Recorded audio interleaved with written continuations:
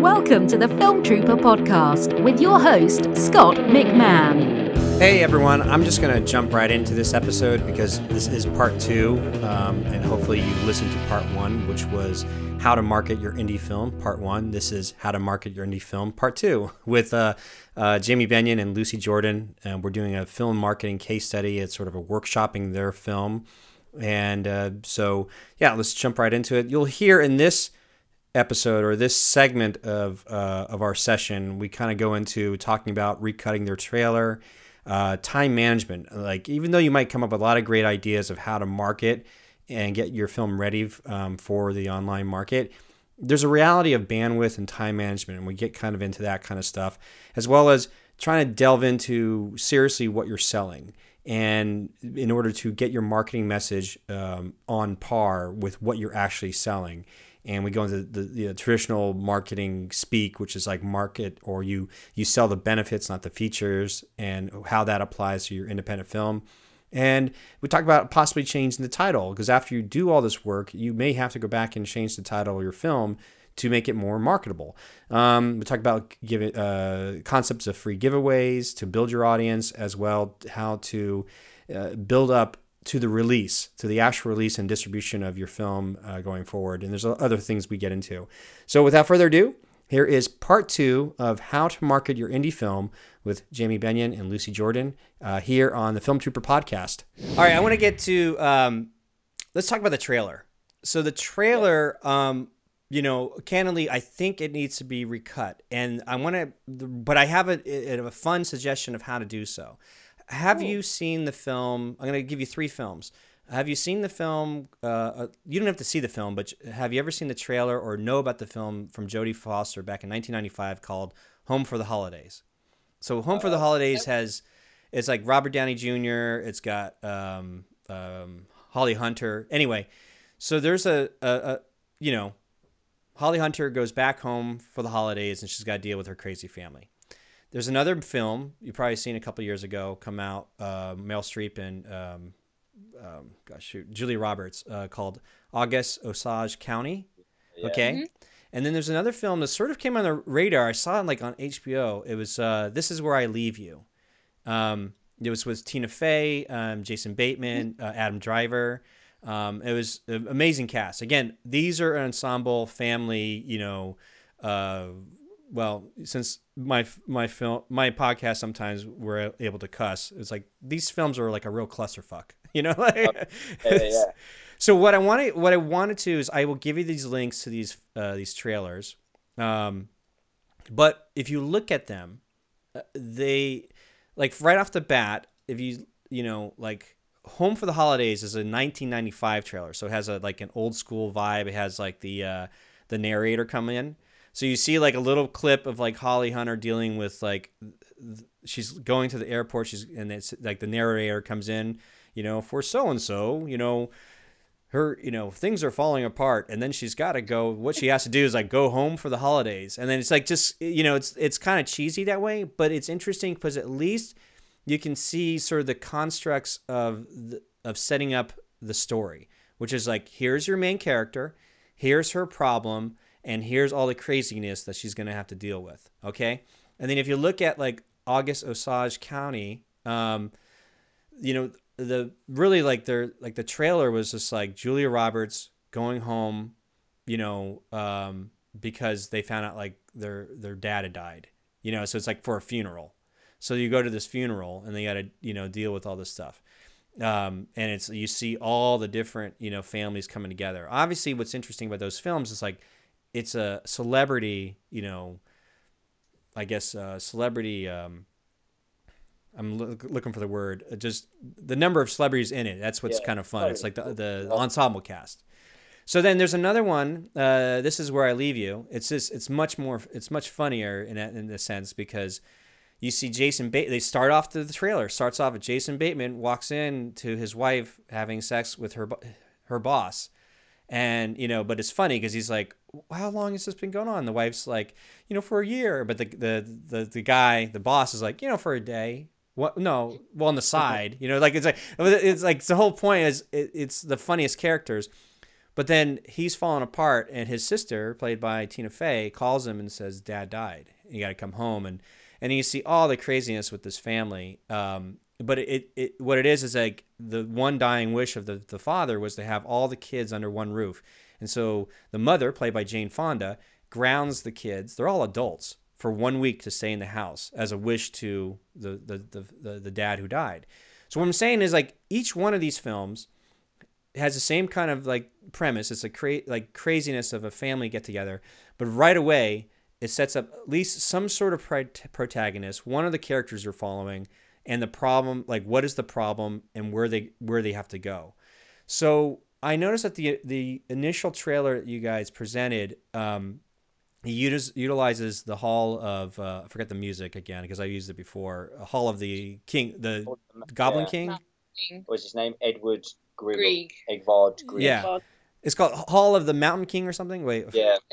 Yeah. So it's like, so it's really fun. It's been used a lot. It's a very, very great, piece of music, but there's no dialogue yet. I have no idea. Like, I just see images of a vast array of different types of characters.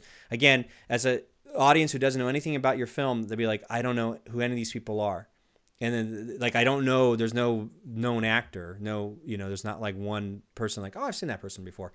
So you have to go, okay, but I know you have dialogue there. So you're probably, one trick you can do is literally when I give you these links of these 3 trailers, you watch them and then see if you can't just cut and paste your own movie into these trailers. Meaning, like, if you take like August Osage County or something, or probably more fun, like Home for the Holidays. Actually, I'll do this one. This is the last one. This is Where I Leave You. So because it's more recent. It was like done like right before Adam Driver became famous from Star Wars. So This Is Where I Leave You is more of a modern day trailer, the way it's cut. So you see the Jason Bateman's character, having this problem. Well, you can ask yourself, where in our film do we have something similar that has like a similar problem? And then just take your clips and just, overlay it on top of this other trailer. What'll eventually happen is like, it'll help you kind of construct how maybe to set up your story or set up your trailer. Because you may have a lot of this, not to say the same elements, but you might have elements that you can see like, oh, okay. Because, once you get in the editing phase, if you have a template to start working with, by the time you look at what you do have, you can fine tune it to make it much more what your film is about. But I think that would be helpful for an audience like myself or somebody who doesn't know anything about your film, is if I've seen all these things pop up, like, every family's got a secret, what if it all revealed in one day? What fun, or like what family secrets do you have? And I see it like a place for me to share my secrets, and then the next thing I know, it's like sponsored by this movie. If I click the trailer and the movie just shows me like, here's the protagonist, or here's the problem they're going to face with, and like all the crazy fun stuff that might happen. And if you base it upon some other trailer, at least you're in the right ballpark.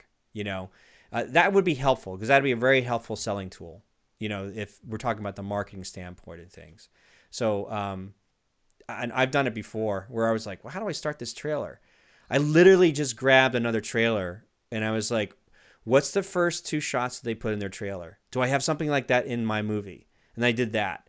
And then I did the same thing over and over. And then once I figured out, like, I kind of laid my clips on top of what they did. And I was like, oh, then I can go back and fine tune my edit. And I found my trailer. But at least it's coming from a very good model and a very good foundation. But I would recommend looking to recut the trailer because I know you probably have some great dialogue. Because you mentioned that you did some good, like a lot of work to make sure you got good sound. And that would be really helpful for an audience who knows nothing about your film to really get a good grasp of like, oh, so this is what the film is. Yeah, well, to be honest, that trailer that you've seen is our teaser trailer. Mm-hmm. So we made that knowing full well that we hadn't included dialogue, and that recently I had cut together doing strangely exactly what you said. I looked at the Doctor Strangelove trailer that Stanley Kubrick had done, and made a new trailer based on that and showed it to Lucy, and Lucy went, "No, that's just no, that just doesn't work." Yeah. Stanley Kubrick, but we did it's try. It's not the same sort of film. So yeah. Is that obviously there's a certain construct or template that works with certain genres for how to present what goes on, and that maybe that's why that didn't work. Yeah, it's such a simple thing, but again, something that I would need to be told and reminded that it's really easy to do. Yeah. But I like, as well, obviously for the cast that we had used, they have been asking us how we're getting on, what's going on, our family and friends. So for us to kind of just give them this 1 minute teaser trailer of no dialogue, just images, music, it kind of sums it up in like a really sort of blunt way, but it's enough to kind of get them off. And it was really nice to just put something out there, because I think sometimes you feel like it doesn't exist, and it was like, do you know what, we need to put something out because it needs to feel very tangible and very real. Yeah. And so that was a cheap way of doing it. Yeah. But we always knew that we would need to do a full trailer, like you said, and that's the way we'll approach this next one, I think, properly, and do it like that. Yeah, and here's the thing for anybody, listening to all this stuff is, the great thing about the online world is, like, it doesn't really matter. You could put as much stuff as you want out there, because we're inundated with so much noise and like content that for me to remember, like, if you had shown me this trailer and then months go by later and there's a second trailer that comes out, I'm not going to remember the first one. You know what I mean? It's like, it's like, because it's okay. It's a fun part about all this stuff is you can put a bunch of stuff out and either it works or doesn't work. Maybe like a handful of people see it, but it's not like those handful of people are going to be so, like, if they didn't have a good impression of what you were showing, it's going to be detrimental to the life of your film. Like, Sorry, Scott, would you say that it's worth us sitting down and creating more, obviously, loads of trailers and just keep putting them out up until like the release of the film, or should we just have the one full length sort of trailer that we just keep sharing, or do we create multiple? We were tempted to do, because obviously we have the luxury of 15 cast members if you include our little child, that we could do small teaser clips that were maybe a few second flashes that introduce you to each of the characters. Now, what you were saying in terms of visuals earlier and asking that question, like, what would happen if your family secrets were revealed, or what secrets does this character have? And then you see a flash of their face, like shocked or whatever. Is that stuff we should be doing, or should we put all of our efforts into a really good trailer, or we should try and do it all? I think that it's a great question, because I think what I've learned is there's a thing just called bandwidth, like, meaning like all of us, when we're dealing with being super uber independent, when we all have a small team, or sometimes it's just you by yourself, literally, what can you actually do with the time that you have, to do anything? A lot of people are working, full-time jobs, and this is the stuff that they're doing on the side. They're just trying to make it happen.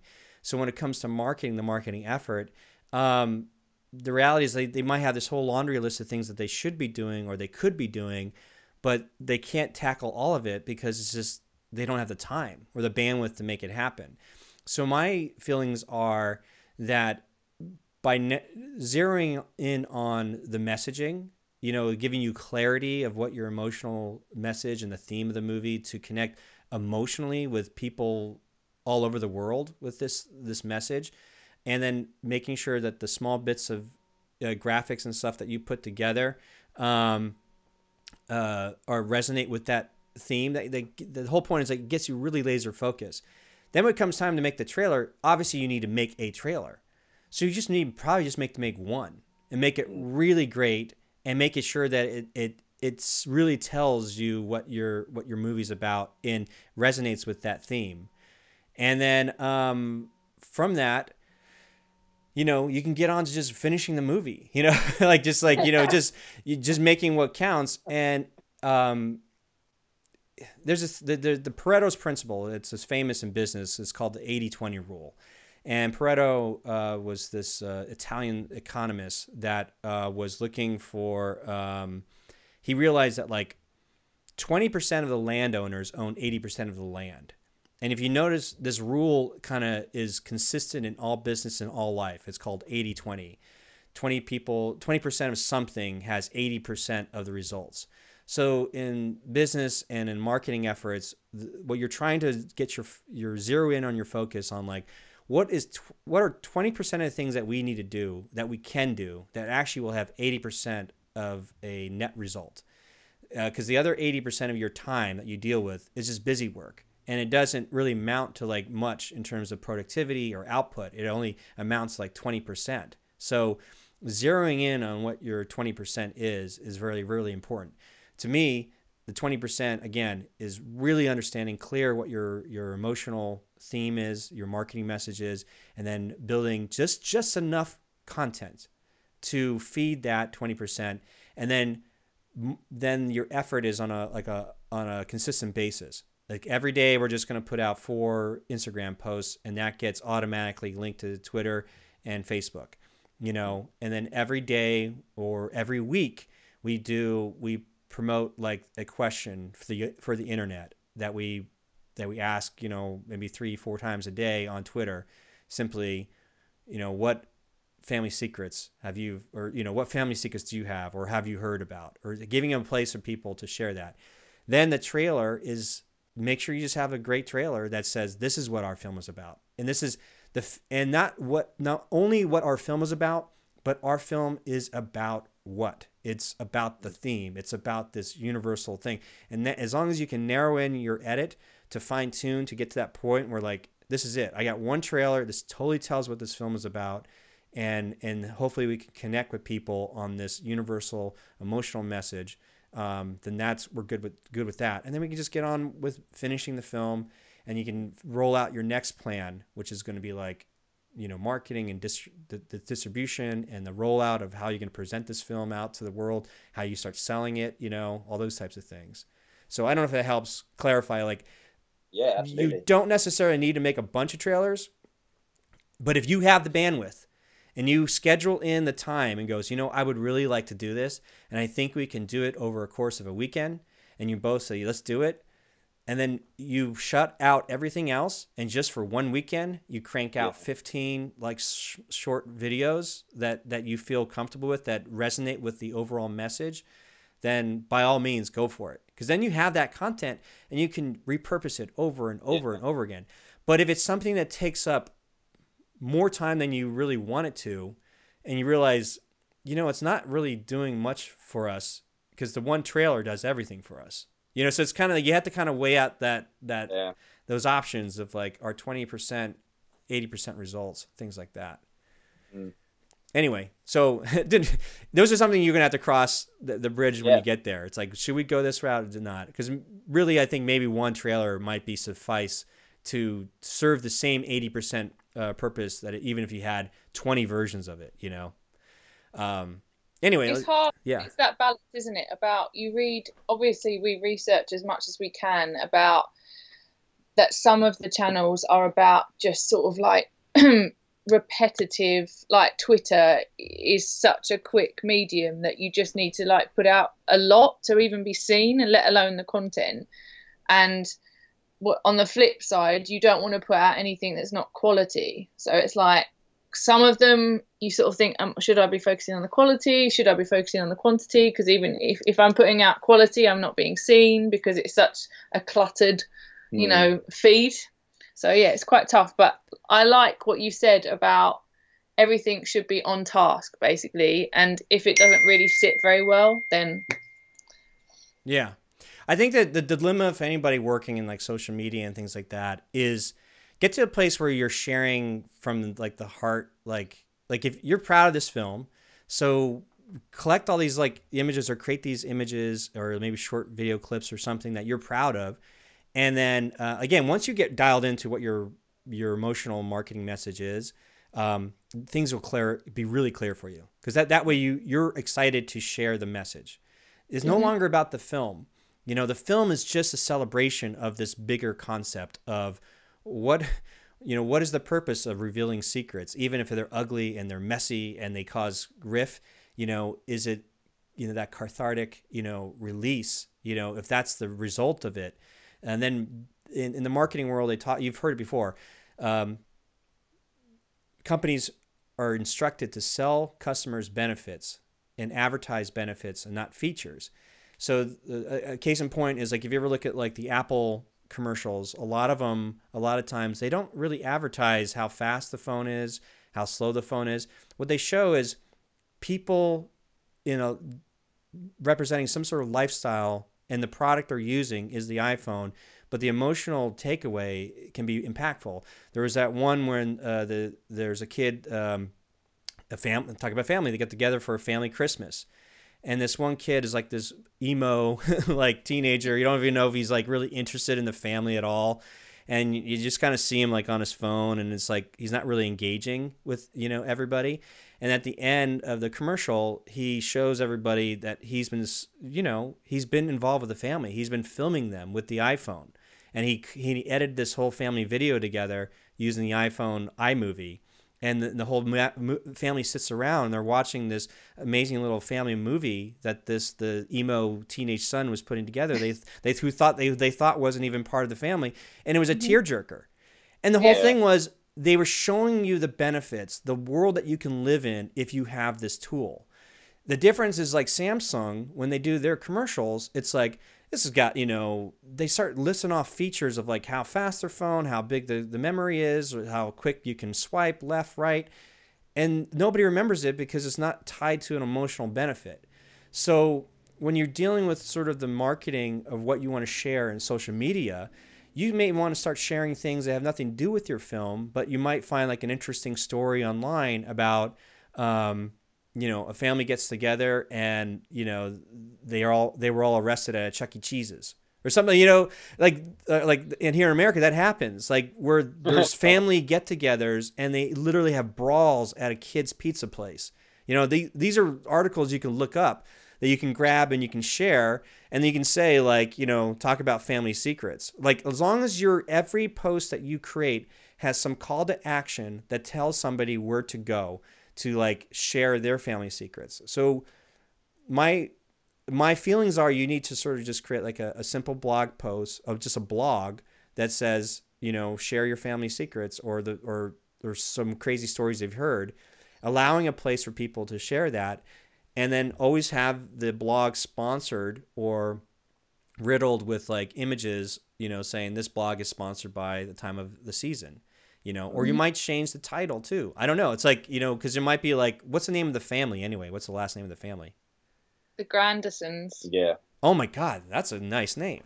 Because the secrets of the Grandersons or something like that. That's like, it's like there's some. I think there might be. You might look at a title. The reason I say that is, time of the seasons is sort of benign, in a sense of a title. But if you do something like a keyword search, there's something could be much more visceral or striking with something like the Grandersons secrets or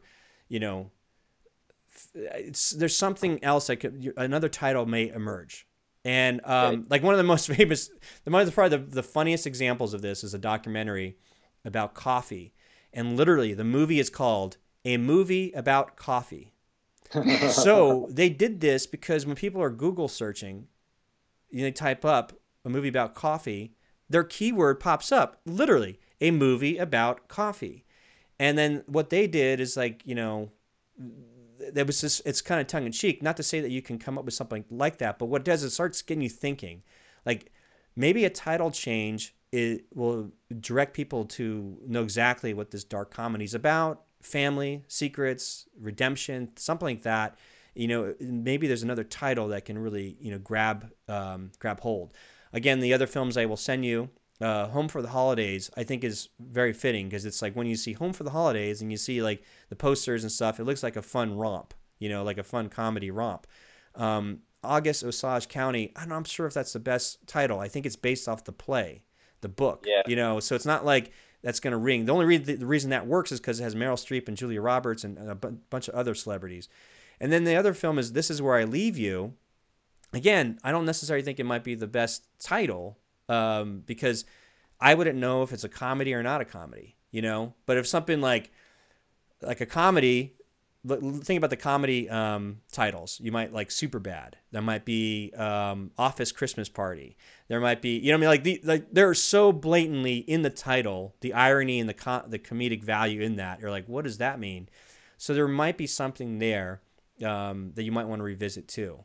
Again, all this stuff is you're just trying to, where you guys did this amazing job as assistant directors, understanding the world of like organization and being on task and on par to get your film made. Now you have to take the same approach to your marketing and message and what your campaign might look like. Now you got to grab all the stuff together and say, okay, this is our marketing message. Does our title reflect it? Does our images campaign reflect this? Do we have a portal for some place for audiences to go to where they can have the continuing conversation about this overall theme? If we don't have a place to send them, if we don't have a call to action, when I say a call to action, it's simply like on your Instagram pictures. If you say, every family has a secret, what if all the secrets revealed in one day? Oh, what fun. And then below it says, there's a link that says, share your family secrets at some really simple link at like familysecrets.net. Something where you're just pointing people on Twitter, on Facebook, share your family secrets.net or something. So I don't know if that URL is available or not, so you can check about it after we're done here. But now you create a blog from that URL, and this is the place, the portal where you would then share the sales of your movie. Because if you just send somebody to a movie site, it may not have the same value as if there's an engagement site. Like you were talking about, asking about engagement. I think that's the whole concept. Is now you're wrapping an engagement around this theme. So yeah, I think in terms of focusing in that way, that might be beneficial. Let's see here. Let me look at your last few questions quick, because actually I know we're running a little long. We're at an hour and a half here. And I actually just it's so good. I know, it's like I have to call my agent back. I sound so Hollywood. No, I have my agent. I think this is a callback I got to deal with. Anyway, so you were asking about blogs and a website and a mailing list. Well, that would be the same thing. You definitely want to have, now dealing with mailing lists, the basic concept is you have to have some sort of free offer, some free giveaway, not just something like, hey, sign up for our newsletter and we'll share you updates about the film.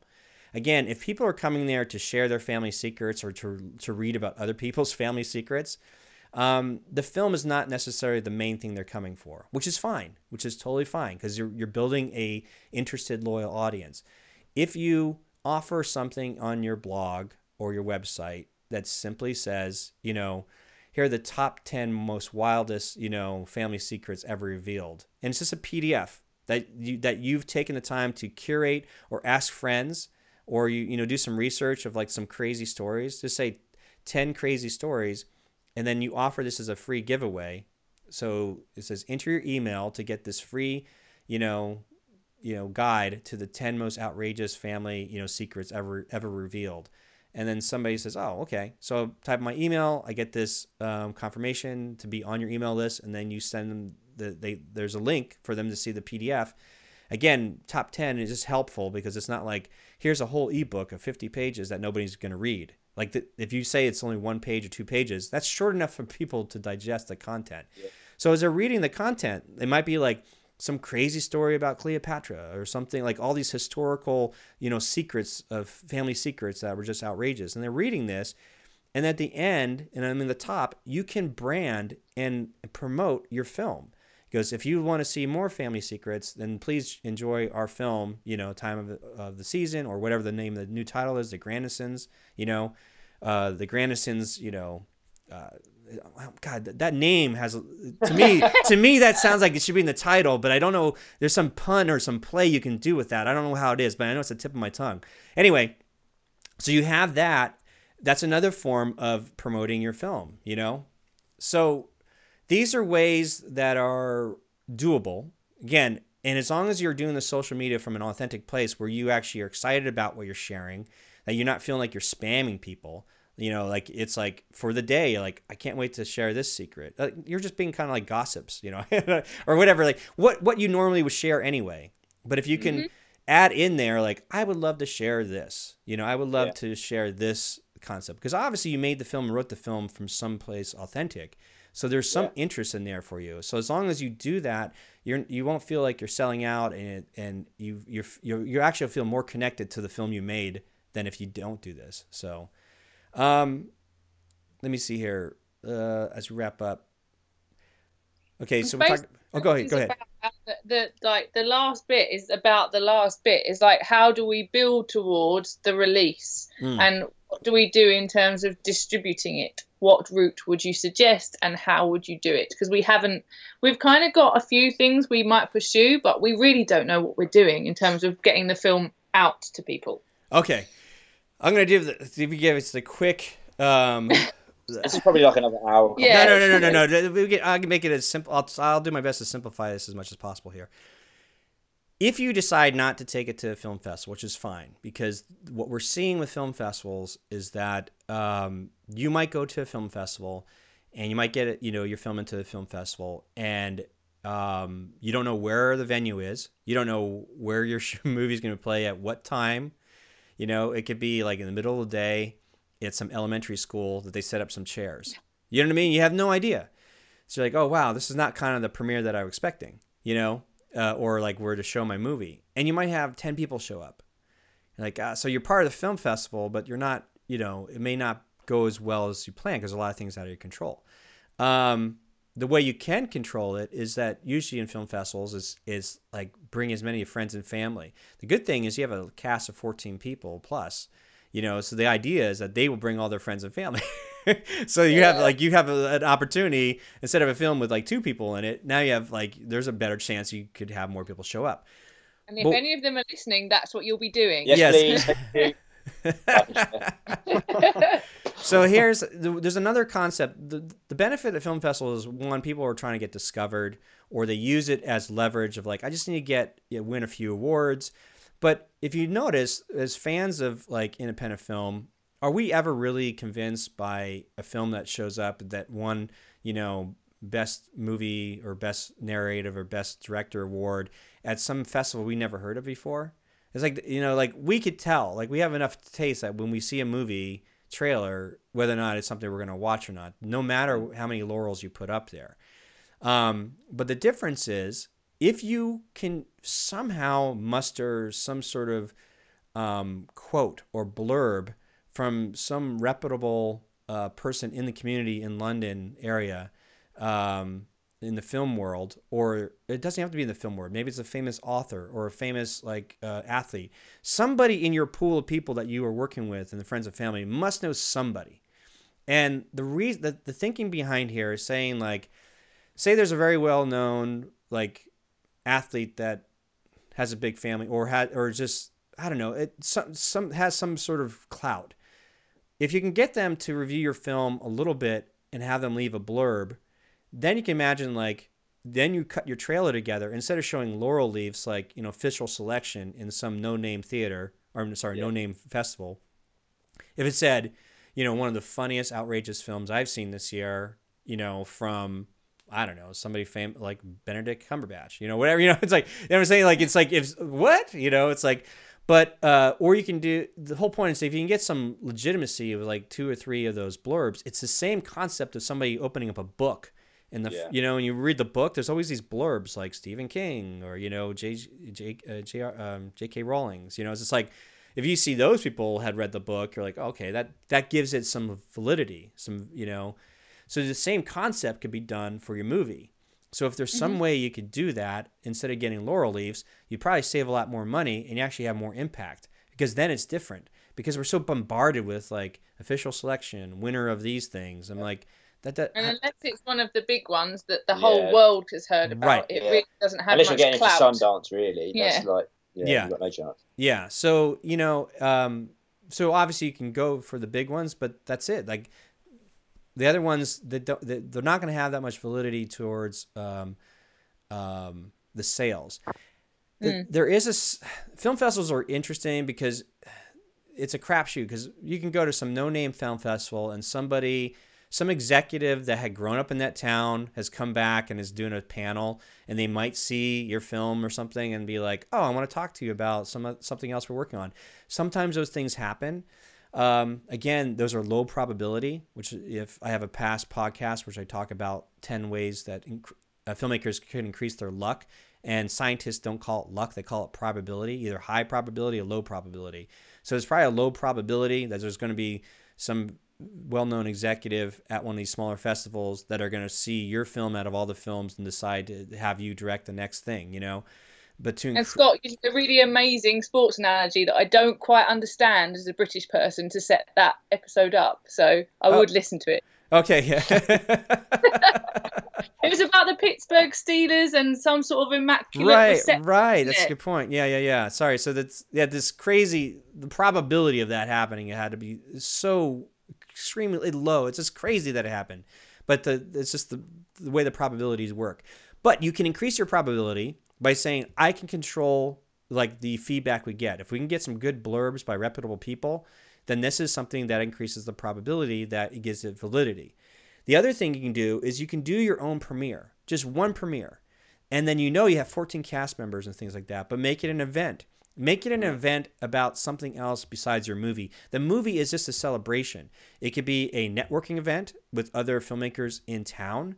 It could be and celebrating them. It could be a cause or something like, we're getting together for this event to help, raise money for some, some family crisis, emergency aid thing or whatever. You might pair it up with, and here's a fun movie about some crazy family. The whole point is like, as long as you put an event together where that the main purpose is that everybody who shows up there has to have a good time. As long as they come away knowing that they're going to have a good time, the movie is just sort of a nice little celebration of that, because you want to have them everything. You want to make sure that the parking is easily available, food, drinks, a nice party afterwards, all that kind of stuff is where the night just felt great. Or maybe you were networking with people where you're introducing people, and so you become this conduit where people can congregate. The most important thing about that film premiere, you can do one film premiere in your local town, is make sure you take plenty of photographs, hire a photographer or get somebody, and plenty of video, and get as many video testimonials as possible. As hopefully not of the cast, but if it's like the cast family or something like that. And what you're doing is, when you're finished, you have all this footage, all this media that you can now use to construct ads, so when you're going to release the film, eventually, say you want to start selling it online, now you have these little bits of, content that you can use to show the celebration of like, this film had a really good premiere, and it, all these people's feedback, and, look, all that great time, and maybe even footage of people in the audience laughing, things like that. It just helps sell what you have, and so the release strategy at that point is if you want to get on, say you're just going to go straight to like video on demand or SV, like all those different video on demand platforms, be it like iTunes, be it Amazon, and other, online platforms. Maybe it's Vimeo, VHX. I think there's Distrify, I think is another global one. There's all these different ones in Europe keep popping up. All of them have the same principle, which is you need to announce a launch date, a release date of when your film is going to come out. And does it come out around the same time of a national holiday? And look at your competition. Is it during the summer where everybody's out and about and they're looking at blockbuster movies? Or are you waiting for the fall when there's a dip in people's appetite for movies? Or is it around like a family event? Or is it around like, some holiday or something like that? You have to kind of gauge when you want to release it. Once you make that determination, what's going to be best for you guys, then you just kind of move forward with it. Now you have a date in mind you got to get to. Yeah. So the whole point is, but you have all this content you've created. You had a premiere, you have footage you can advertise, but all these platforms operate in the same kind of basic concept. You can't just like throw it up online, hit publish, and say, now it's for sale. Because there's no anticipation to the launch. If we look at Hollywood, a couple weeks out, they start really pumping out the trailers. You start seeing more ads, about the movie. It's coming, opening this weekend. And they drive everything towards the focus of the opening weekend to get as much buzz and as much money as possible, because they need to use that. That's their version of having a theatrical premiere, right? And they're using all the press and all the money to show this, they're going to say this weekend, The Beauty and the Beast is the #1 movie in the world, whatever it is. And that will carry hopefully for weeks on weeks, but it also carry, by the time when they release it onto DVD, on video on demand, because that way they can say, the movie you've been waiting for is now on, video on demand. So, but the whole point is, it's been trickled into our brains. Obviously, independents won't have that scope. They won't have that breadth of media onslaught. So what you have to do is kind of work local and work your online presence as much as possible, but you need to create an event for them. So somebody who's been following familysecrets.com or #familysecrets sees that your film is going to be released. They can finally see it. As long as you build it up and let them people know. The most ideal thing is on your email list. If you have a really healthy email list, then you can deliver this content you trickle it out, say 4 weeks, 6 weeks before you release it. The first week, it's it's coming on this date, and here's the countdown, and we have so many fun things planned in the next 6 weeks to get you excited about the movie coming out. And those are then you have to reverse engineer from the day you release to the time you start announcing it, to figure out the creative content, the creative, useful content that you might release to your fan base. It might be small. It might be only a few hundred, it might be a few thousand or whatever. That'd be fantastic. But as long as you work with what you have, so you work towards this launch. And again, I was going to mention the way the platforms work is that one thing you could do, you might have heard me before in some other podcasts, is create your film release launch group. So you take 100 people and you tell them you are part of this pre-release launch group. When we release this film onto iTunes and Vimeo and Amazon, we need your help, and we know specifically what you're going to do for us. Is you 100 people, one, we need you to pre-order our movie on iTunes and Amazon and Vimeo. And we are actually going to give you, and you have a little thing here in the questions you asked me, well, how much money do you spend for this? You actually may need to set aside, X amount of hundreds of dollars aside to create sort of vouchers for them. So if I'm on your pre-release launch group here, you might send me okay, here's a 99 cents voucher or a gift card for iTunes. Here's a 99 cents gift card for Amazon, and a 99 cents card for Vimeo. We need you to use these gift cards to pre-order our film, at 99 cents a pop, whatever it is, because you can control the price initially. The idea is that you launch the movie at a discounted price for those loyal people, and then after a week or so, then you raise it to the normal price of whatever it might be, $3.99, $9.99. But the instructions of the launch group is not only to pre-order your movie, but they also need to leave a ratings and review on all the platforms, on iTunes, on Amazon, on Vimeo. Now, Vimeo, they have to have an account, and they have to then write in. Amazon actually utilizes not only the Amazon comment section, but they also own IMDb, the Internet Movie Database. So people might have to sign up an account with IMDb to then leave a ratings and review of your film on IMDb. So you have to make sure your page is set up for your film on IMDb, because IMDb and Amazon are closely they're the same company. They're closely related. iTunes relies not only on the iTunes sort of review section, but sometimes they get crossed over to Rotten Tomatoes.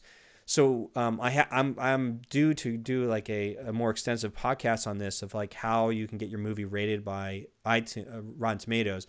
But essentially, you need to figure out a way to get your film to some selective, qualified film critics that somebody who writes for the London Times, I don't know, whatever, that maybe you have a connection with, that you bribe them and say, look, will you review our film?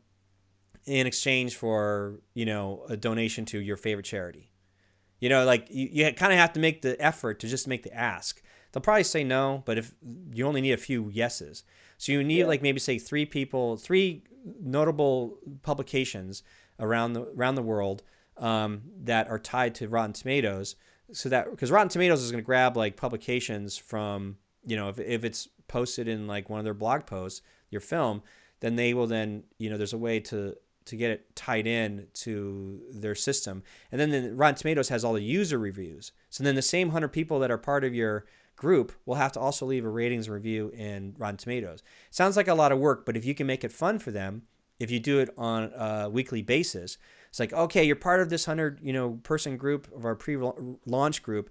We want, the first week we want you to do is just pre-order from iTunes. Okay, and this is how you do it. Make it real simple for them.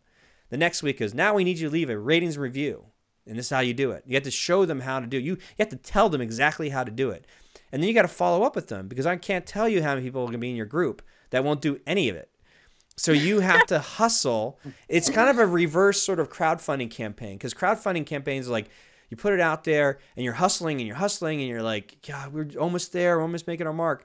The difference is now it's the same kind of effort, but now you're pushing everybody of the small 100 people that are going to be in your group to do certain things.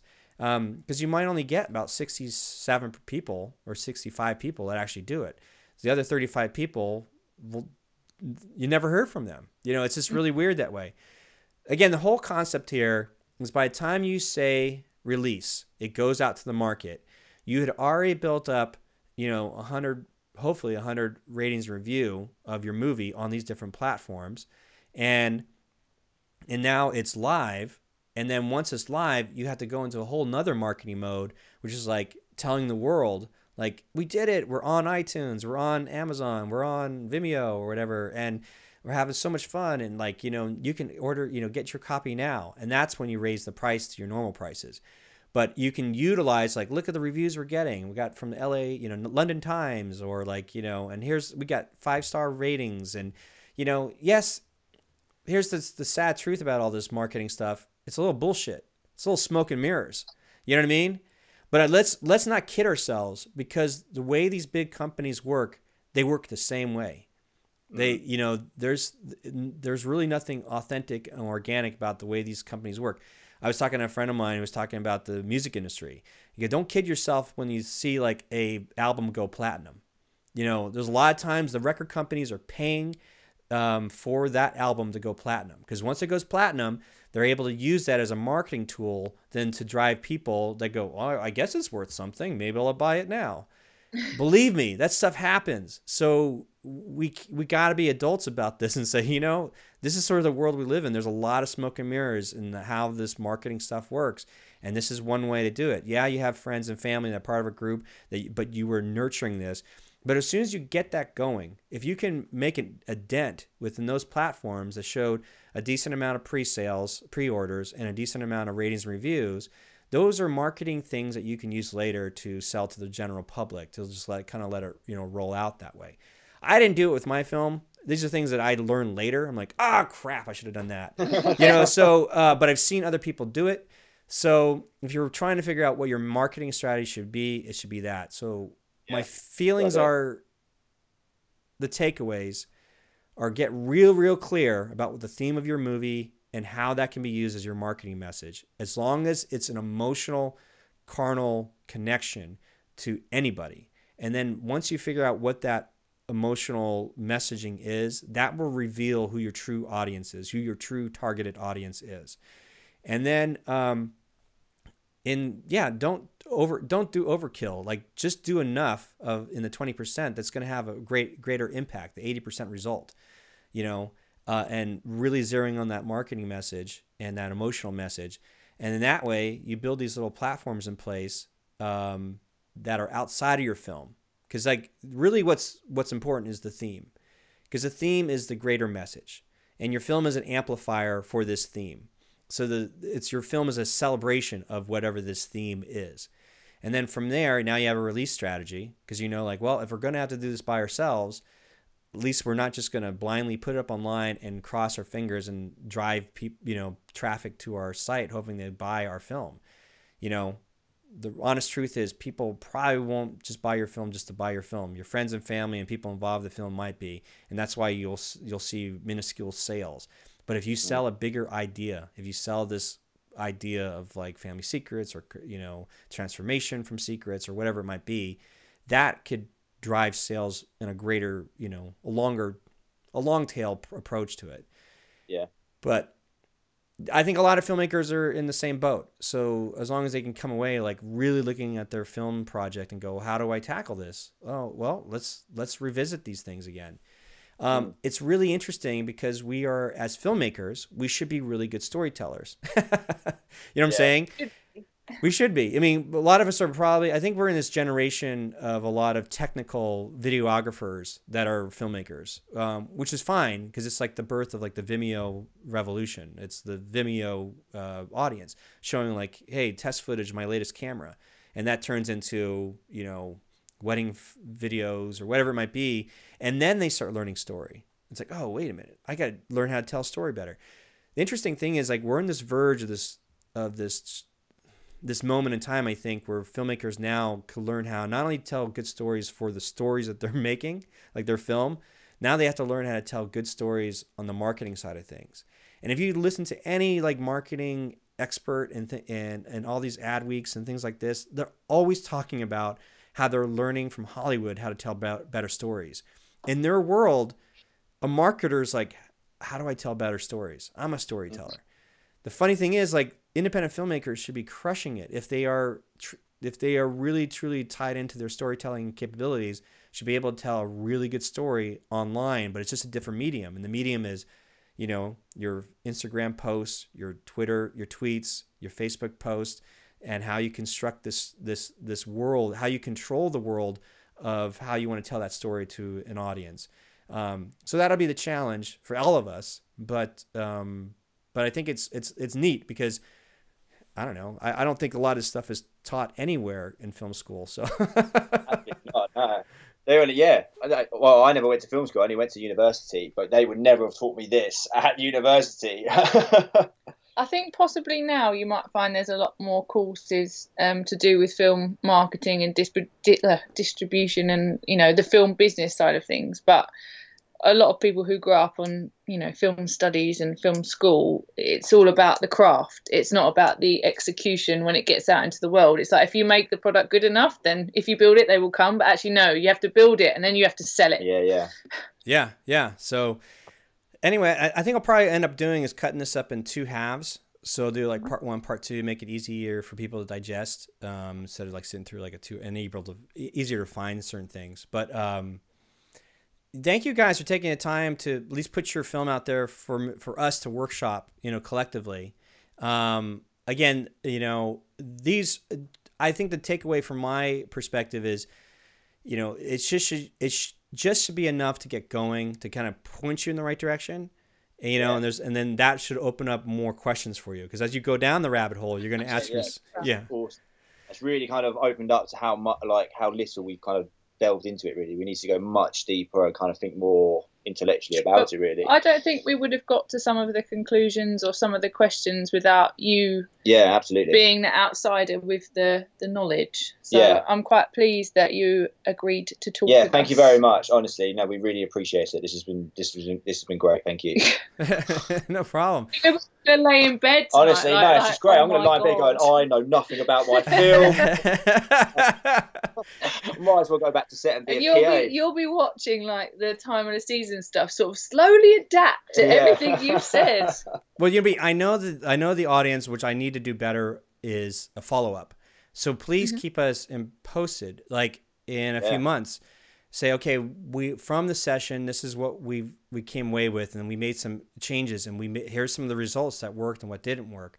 I think having you guys come back would be really important because hearing how it's implemented is going to be greater impact than just like, here it is theoretically. Like, I think that we're at this point. Here's the theoretical game plan.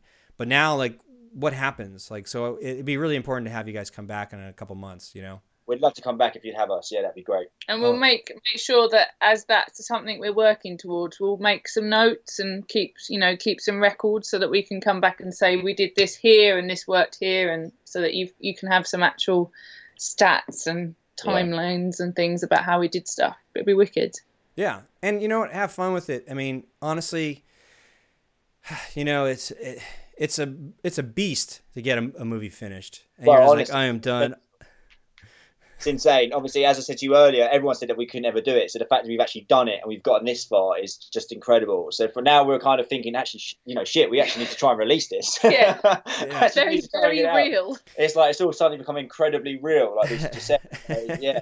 Now, here's the thing. You guys are young enough, which is fantastic in terms of, I would approach this whole process of when you made your film and you're getting it out to the world, like, I'm sure you probably have some benchmarks. Like, it'll be a success if we can make X amount of money or make our money back. But the bigger underlying value to take away from all this stuff is an opportunity to go through the process and learn the process. Because once you go through it once, you're going to be, I guarantee you're going to be like, I know I have an idea for the next movie, but I know how we could do it better. It's like, absolutely. Or no, like not better, but like, here's something that could be using what we just learned and what we implemented, what worked and what didn't work.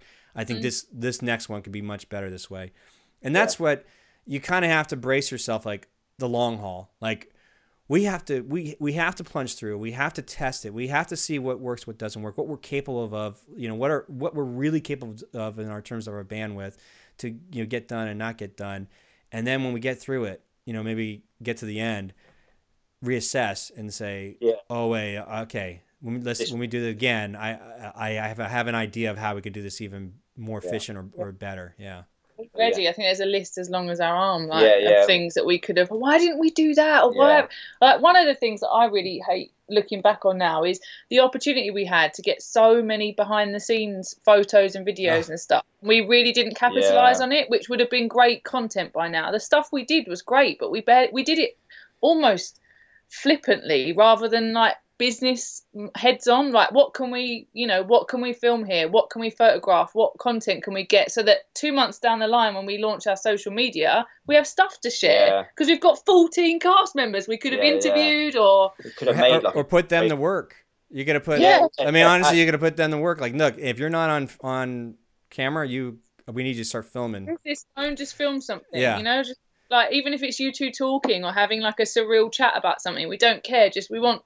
So there's already loads of stuff, but as you said, you learn from it. So Absolutely. Next time, easier. Yeah. Maybe not easy, better. Yeah. Right. No, it's all good. Well, it's a pleasure to meet both of you, and I wish you the best of luck. But you know me, it's not luck. It's I wish you high probability. Low probability is like it may not happen. I'm gonna wish you high probability. The highest form of probability you could possibly get. Yes. We'll keep in touch with you and just keep you updated and stuff. Do the same with us. If there's anything you need from us, then please let us know. But otherwise, we'll wait to hear from you. Great. Go out and sit like this, listening to it. No, it's great. I think it's fantastic.